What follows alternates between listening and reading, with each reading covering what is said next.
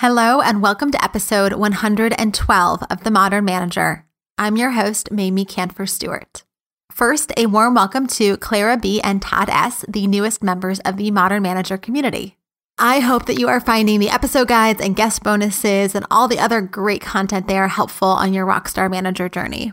If you are not yet a member, I encourage you to stay tuned at the end for information on how to join or check out the show notes for the link. And also at the end, I'll be sharing more information about how you can work with me to develop your delegation skills so that you can spend more time and energy on the activities that matter most to you. Now, today's episode is all about goals.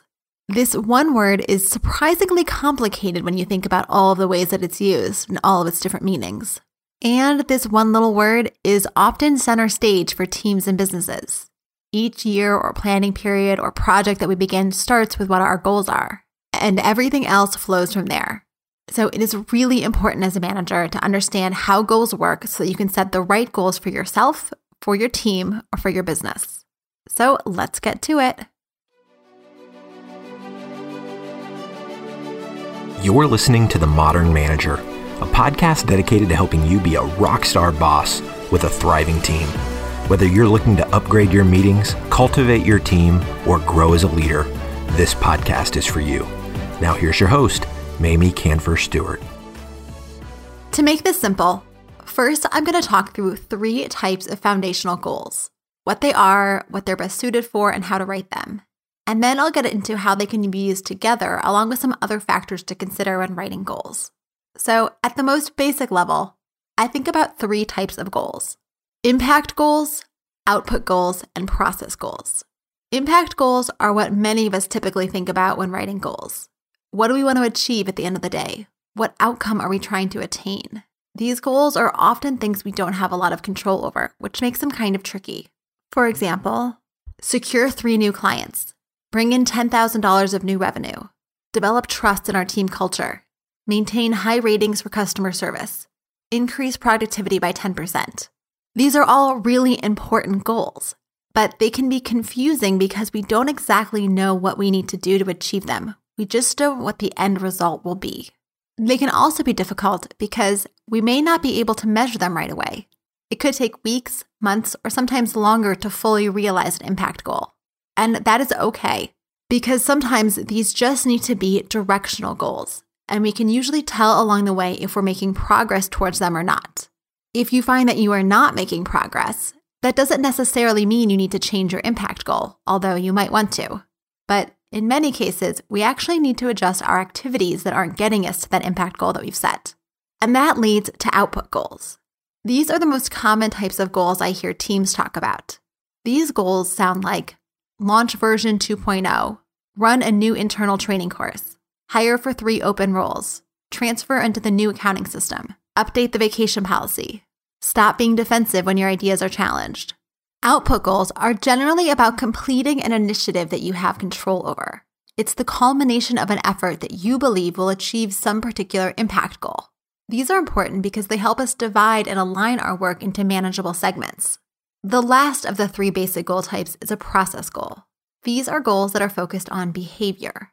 For example, call 20 potential customers each day, write 100 lines of code, send updated financial reports every Friday, start every meeting by asking how people are doing. Take 3 deep breaths when receiving difficult-to-hear feedback. Process goals help us break down impact and output goals and turn them into actions. You'll know a process goal when you see one because it focuses on a behavior that we can control.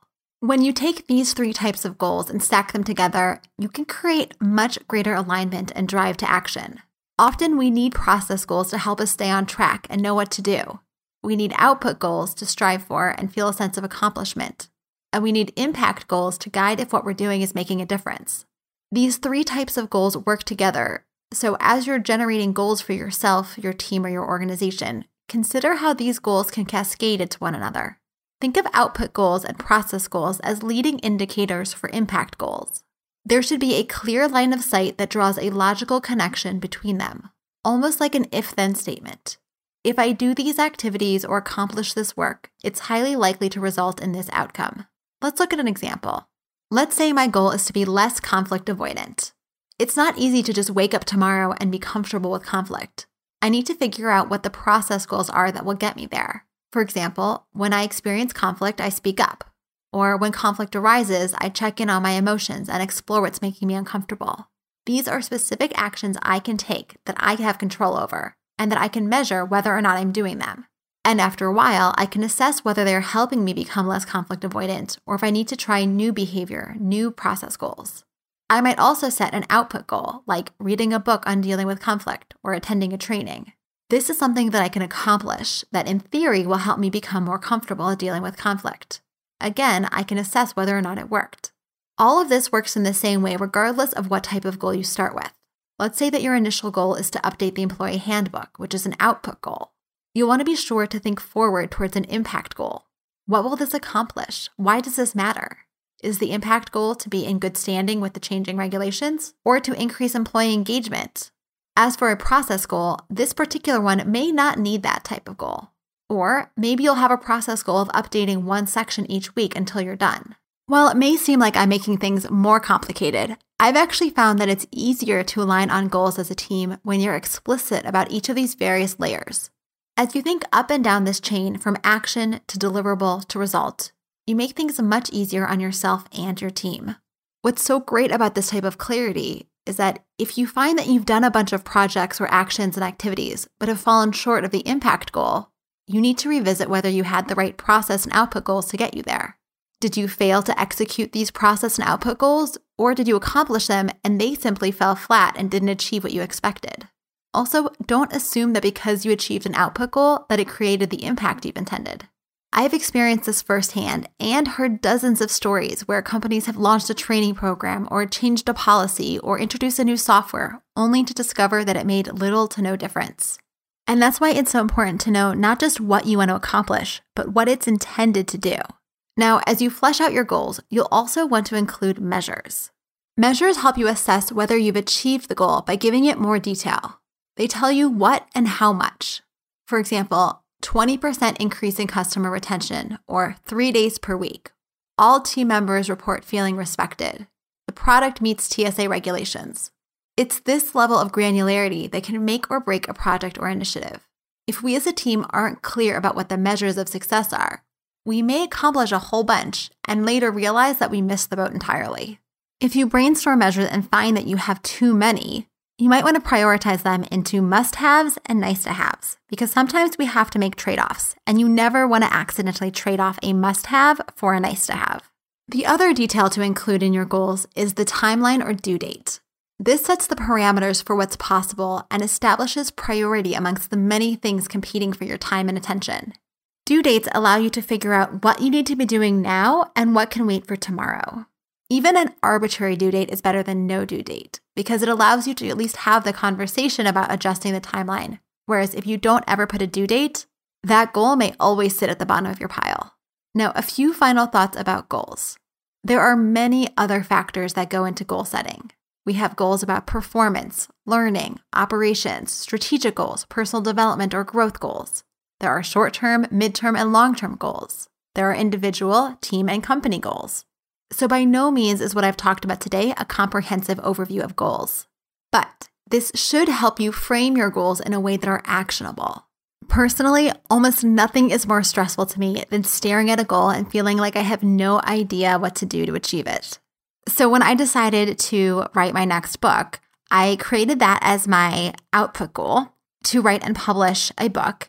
And then I broke that down into a number of additional output and process goals. In fact, one of them is to interview 100 people for my research, which is an output goal. And it is linked to a process goal of reaching out to my network each week to spread the word about finding new people to interview. So on that note, if you have worked for a rockstar manager, I would be grateful if you would spend 45 minutes sharing your experience with me. You can go to managerialgreatness.com to sign up for an interview. So to recap, when writing goals for yourself or with your team, determine if you're writing an impact goal, an output goal, or a process goal. And then what sub-goals or additional goals do you need in order to achieve all 3 levels and be successful? Add additional detail in the form of measures and include a timeline. By taking this extra thinking time to truly articulate these robust goal statements, you will be more aligned with your team and able to more quickly take action that moves you forward. The mini guide for today's episode is available at themodernmanager.com/mini-guides. To get the full guide for today's episode, which includes an overview of all 3 types of goals and tips for writing each of them, join the Modern Manager community. Go to themodernmanager.com/join, and for $15 a month, you get access to episode guides and guest bonuses to help you implement all of the learnings. If you just want this episode guide, you can purchase it and any other full guide at themodernmanager.com/shop. Plus, I mentioned earlier that I would love to work with you on enhancing your delegation capabilities. My new course, The Modern Manager's Guide to Effective Delegation, is now open for enrollment. You will work with me to improve your communication, accountability, and support capabilities, which, when combined, make for effective delegation. Maybe you've struggled with delegation in the past. Maybe you feel like you're constantly having to hold your team members' hands.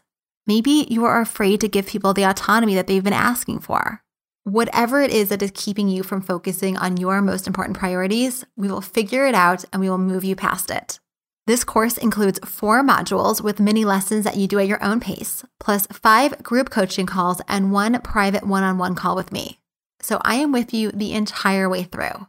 Plus, there are lots of additional ways that I have built in support, including a no-fail guarantee, because I believe that if you implement what I am teaching you, you will delegate effectively and regain your time and focus. Go to themodernmanager.com/courses to learn more and enroll. The course launches on August 11th and early bird pricing ends July 28th. You can use the code EARLY10!! That's EARLY, the number 10, and then an exclamation point to get 10% off. All of these links are in the show notes and they're in your inbox along with the free mini guide if you subscribe to my newsletter. To get on that list and find everything else that I have mentioned, which I know is a lot, go to themodernmanager.com. Thanks again for listening. Until next time. Meetings are one of the most critical components of healthy collaboration, and teams are at the heart of how we work. Meteor helps you use your time in meetings productively, build healthy relationships with your colleagues, and move work forward. To learn how we do it, visit meteor.com. That's MEETEOR.com. You've been listening to The Modern Manager. You're already becoming a rock star boss of a thriving team, I can tell.